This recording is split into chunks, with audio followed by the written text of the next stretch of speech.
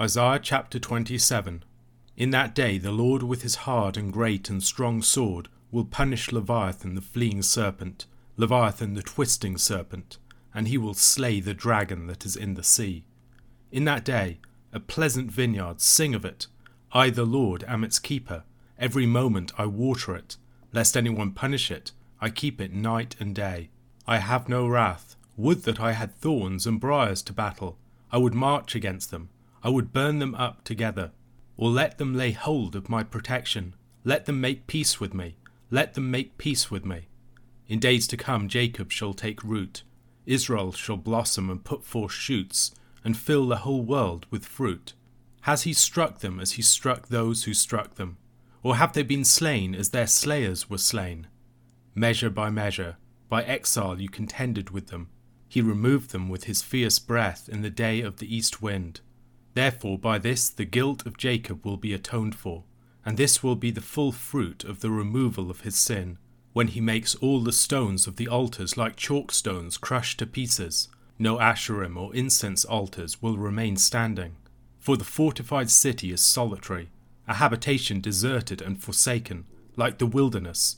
There the calf grazes, there it lies down and strips its branches. When its boughs are dry, they are broken.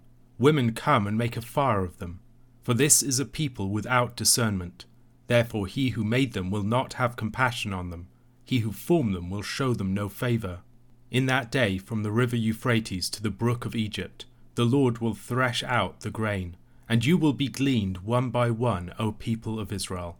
And in that day a great trumpet will be blown, and those who were lost in the land of Assyria, and those who were driven out to the land of Egypt, will come and worship the Lord on the holy mountain at Jerusalem.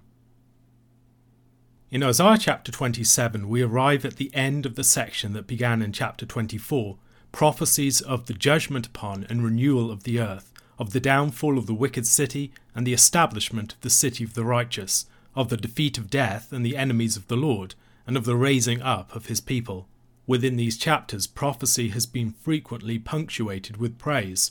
While the oracles concerning the nations that preceded this section foretold judgments upon specific nations and cities, especially around 701 BC, this section has been more cosmic and general in its scope, presenting a more eschatological and archetypal vision of judgment and renewal for the cities of man and God respectively.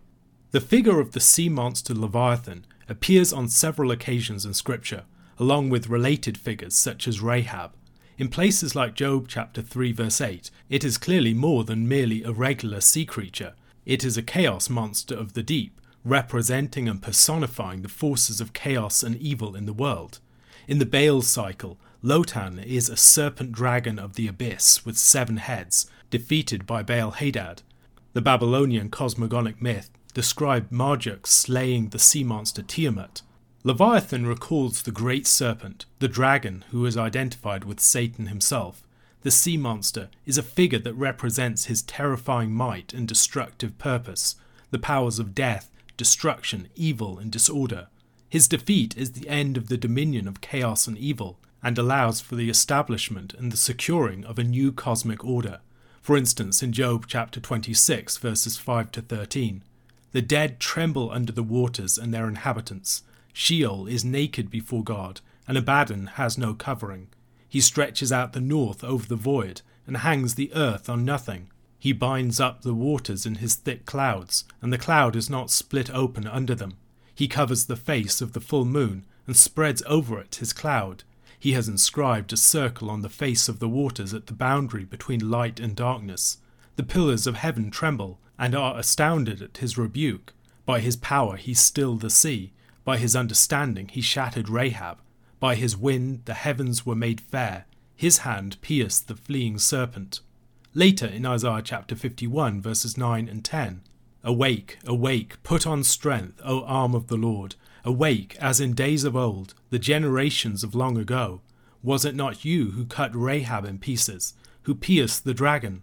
Was it not you who dried up the sea, the waters of the great deep, who made the depths of the sea a way for the redeemed to pass over? At various points in Scripture, Leviathan and other chaos monsters are associated with tyrannical rulers, as the great dragon Satan is manifested in the evil human powers that he establishes and empowers. The defeat of Pharaoh and the Egyptians at the Red Sea, for instance, is a symbol and manifestation of the Lord's greater dominion over the powers of evil represented by the sea monster Leviathan. Psalm 74 verses 12 to 14. Yet God my King is from of old, working salvation in the midst of the earth. You divided the sea by your might. You broke the heads of the sea monsters on the waters. You crushed the heads of Leviathan. You gave him as food for the creatures of the wilderness. In such places we see mythological language being used to depict the Lord's dominion over evil and disorder in history, and the power by which he establishes a secure and habitable world under his rule. In Job chapters 40 and 41, the Lord describes Behemoth and Leviathan and his power over them to Job. These two chaos monsters represent the forces of death and evil that have been overwhelming Job. However, the Lord is the master over both of them, and neither can escape his control or thwart his good purposes. In the beginning of Isaiah chapter 27, the prophet describes the Lord's victory using such mythological imagery of the archetypal monster of chaos. In Revelation chapter 12 verse 9, John speaks of that same defeat. And the great dragon was thrown down, that ancient serpent, who is called the devil and Satan, the deceiver of the whole world. While there are human oppressors and evil powers, the great awaited victory of the Lord will involve the crushing of the power of death and the devil, and this victory is described in this section of Isaiah. The proper placing of verse 1 is a matter of debate among commentators. Many argue that the chapter break is poorly placed, with verse 1 belonging with the material that precedes it in chapter 26, or that the material from chapter 26 verse 20 to the end of chapter 27 should be treated as a unit. Others believe that it is an independent in that day saying. The rest of the chapter describes the glory of the vineyard of the Lord, the destruction of the enemies of his people, and the return of the exiles of Israel. In Isaiah chapter 5 verses 1 to 7, Israel was spoken of as a devastated vineyard. Let me sing for my beloved my love song concerning his vineyard. My beloved had a vineyard on a very fertile hill.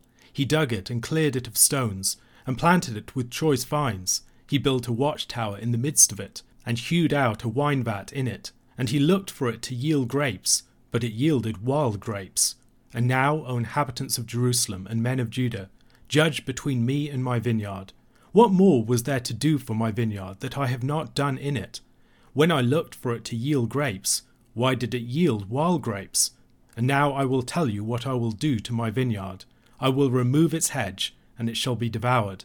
I will break down its wall, and it shall be trampled down. I will make it a waste. It shall not be pruned or hoed, and briars and thorns shall grow up. I will also command the clouds that they rain no rain upon it. For the vineyard of the Lord of hosts is the house of Israel, and the men of Judah are his pleasant planting. And he looked for justice, but behold bloodshed, for righteousness, but behold an outcry. In chapter 26 verses 2 to 6, we have a new song concerning the vineyard of the Lord. However, the contrast is stark. The vineyard that once bore only bad fruit and was broken down, overrun, and abandoned to the wilderness is now described as a pleasant, fruitful, and well-kept vineyard. Having passed through judgment and come out the other side, the once rejected vineyard has now been restored. We should probably connect this song of the vineyard with earlier parts of this section of Isaiah, which spoke of the Lord's banquet of rich wine on his holy mountain and the victory songs of his people. The Lord himself is the one who guards and tends this vineyard. It is his own good planting, which he waters and watches over. The Lord's anger against the iniquity of his people has been assuaged. Indeed, the Lord so cares for his formerly abandoned vineyard that in verse 4, he expresses a wish that there were thorns and briars within it that he could fight against, merely in order to demonstrate his loving care for it. In Joshua and elsewhere, the children of Israel were warned that if they were not faithful in driving out the idolatrous peoples from the land, those peoples would remain in the land like thorns in their sides. However, in verse 5, the Lord describes an even better outcome, that the thorns and briars, the enemies of his people, would themselves turn to him, make peace with him, and find security under his protection. The restoration of the Lord's vineyard would involve the fruitfulness and expansion of the nation, but this expansion and fruitfulness would have ramifications for the whole world. The entire world would be filled with Israel's fruit. Verses 7 to 11 are difficult ones to interpret and understand at points. However, they seem to concern the fate of Israel relative to that of their enemies. While the Lord's judgment against the enemies of his people had been decisive and final, his judgments against Israel were not, and Israel would be purified through and restored after them. His judgments upon Israel had been carefully apportioned, so that they would not ultimately destroy them. Exile wasn't simply an abandonment, but a communicative act of judgment, by which Israel was supposed to learn the ways of the Lord and repent. As the Lord punished his people, he was disciplining them as a father disciplines his wayward son. Through punishment, repentance, and on the basis of divine grace, Israel would know atonement for its sin. The restored people would utterly repudiate the idolatry that had led them to exile in the first place. The identity of the city in verses 10 and 11 is unclear. Is it a reference to Jerusalem, as some have argued? Does it represent the unfaithful among the people? Or is it about the cities of their foes? If we understand this city in terms of the city of man, there is no reason why it couldn't include all of these in its representation of the sinful enemies of the Lord and the unfaithful. Their city would be ruined and left to the wilderness. It would be burned and never rebuilt. The largest section ends with a final declaration of the Lord's purpose to redeem and restore his people, judging their oppressors and bringing his people back to his land. The image is of a harvest, with the whole Near East a threshing floor, whether of grain or olives. The Lord would beat the nations, from Assyria to Egypt, and even if his people were like scattered olives on their branches, he would carefully pluck them one by one and return them to his land. The trumpet would be blown, summoning the exiles to return, flowing up to the worship of the Lord on the holy mountain of Zion. Perhaps we should see an image of the resurrection here, with the lost in Assyria referring to the dead. The Lord would once more make his gracious presence known among his people, and the people would be assembled as a company of worshippers. A question to consider. Where else in Isaiah do we see greater demonic enemies of the Lord coming into view, behind the immediate foes of the nations? How can the connection between the nations and the power of Satan help us better to understand the significance and the character of each? Luke chapter 1, verses 57 to 80. Now the time came for Elizabeth to give birth, and she bore a son. And her neighbours and relatives heard that the Lord had shown great mercy to her, and they rejoiced with her. And on the 8th day they came to circumcise the child, and they would have called him Zachariah after his father. But his mother answered, No, he shall be called John. And they said to her, None of your relatives is called by this name. And they made signs to his father, inquiring what he wanted him to be called. And he asked for a writing tablet and wrote, His name is John. And they all wondered. And immediately his mouth was opened and his tongue loosed, and he spoke, blessing God. And fear came upon all their neighbours. And all these things were talked about through all the hill country of Judea. And all who heard them laid them up in their hearts, saying, What then will this child be? For the hand of the Lord was with him.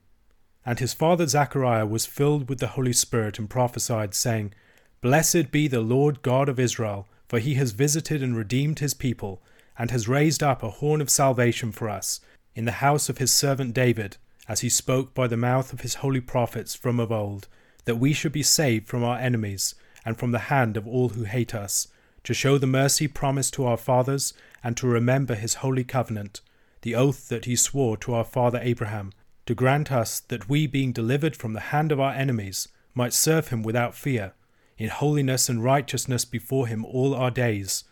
And you, child, will be called the prophet of the Most High, for you will go before the Lord to prepare his ways, to give knowledge of salvation to his people in the forgiveness of their sins, because of the tender mercy of our God, whereby the sunrise shall visit us from on high, to give light to those who sit in darkness and in the shadow of death, to guide our feet into the way of peace.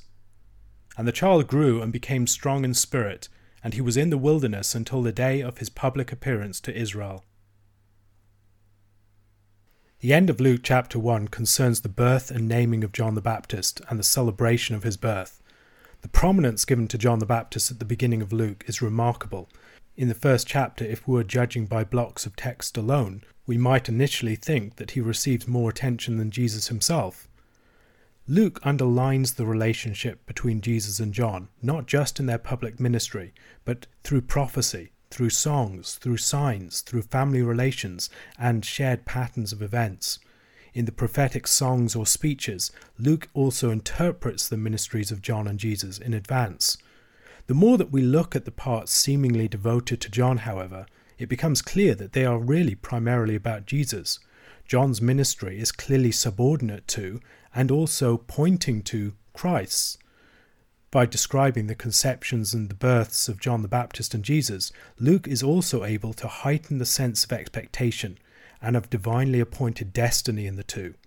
In addition to the Old Testament prophecies that are highlighted in the other Gospels, Luke also has prophetic testimony concerning Jesus from Elizabeth, Mary, Zachariah, and Simeon, and presents several faithful Israelites awaiting what the Lord would do with these two miraculous children, who are surrounded by so many anticipatory manifestations of the work of the Spirit, promising a much greater outpouring of the Spirit's work in the future. By the time that this section is over, everyone is wondering what will happen next. The angel Gabriel had predicted rejoicing at the birth of John the Baptist, and that is what we see. Rejoicing and praising God are constant throughout these opening chapters, people and angels bursting forth in praise and singing with joy at what God is doing. When Elizabeth gives birth to John, her neighbours join her to rejoice.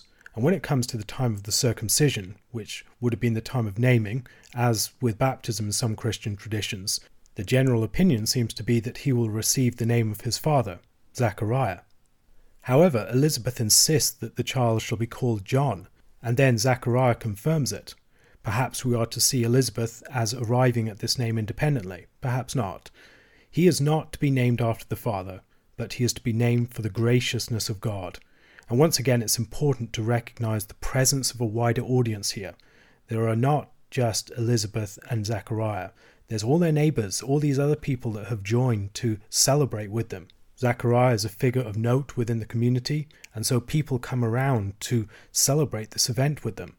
And when they see the sign of his mouth being opened, they realize that this is something auspicious. There's a sign, an omen of what's going to come to pass in the future. As soon as Zachariah confirms the name of his son John, his mouth is opened, his tongue is loosed, and he blesses God. And we can probably see parallels to Pentecost here. In Acts 2 verse 4, "And they were all filled with the Holy Spirit and began to speak in other tongues as the Spirit gave them utterance." And in verses 25 to 26, "For David says concerning him, I saw the Lord always before me, for he is at my right hand, that I may not be shaken. Therefore my heart was glad, and my tongue rejoiced. My flesh also will dwell in hope." Zachariah then bursts forth in prophecy as he is filled with the Holy Spirit. His bound tongue is loosed, and not just the voice of Zachariah, but the silenced voice of prophecy from the Old Testament bursts forth onto the scene of the New. He's filled with the Holy Spirit. Once again, the opening chapters of Luke are full of anticipatory foreshocks of the great earthquake that will occur at Pentecost. Lots of people being filled with the Spirit coming upon people, overshadowing people. The Spirit is active here, and the Spirit is foreshadowing what will later happen at Pentecost when he will be poured out on all flesh. Zechariah's prophecy is packed with allusions to Scripture. Verses 68 to 75 concern what the Lord is doing in Jesus and is a benediction. Verses 76 to 79 speak of John's part in God's great work and functions more as a direct prophecy, telling not what God will do, but how he will do it. These opening prophecies and songs again are programmatic for Luke. They present readers and hearers with a framework to understand everything that will follow.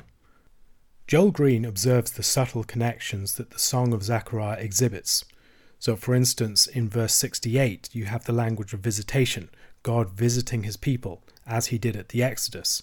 And then in verse 78, you have the language of the sunrise visiting from on high.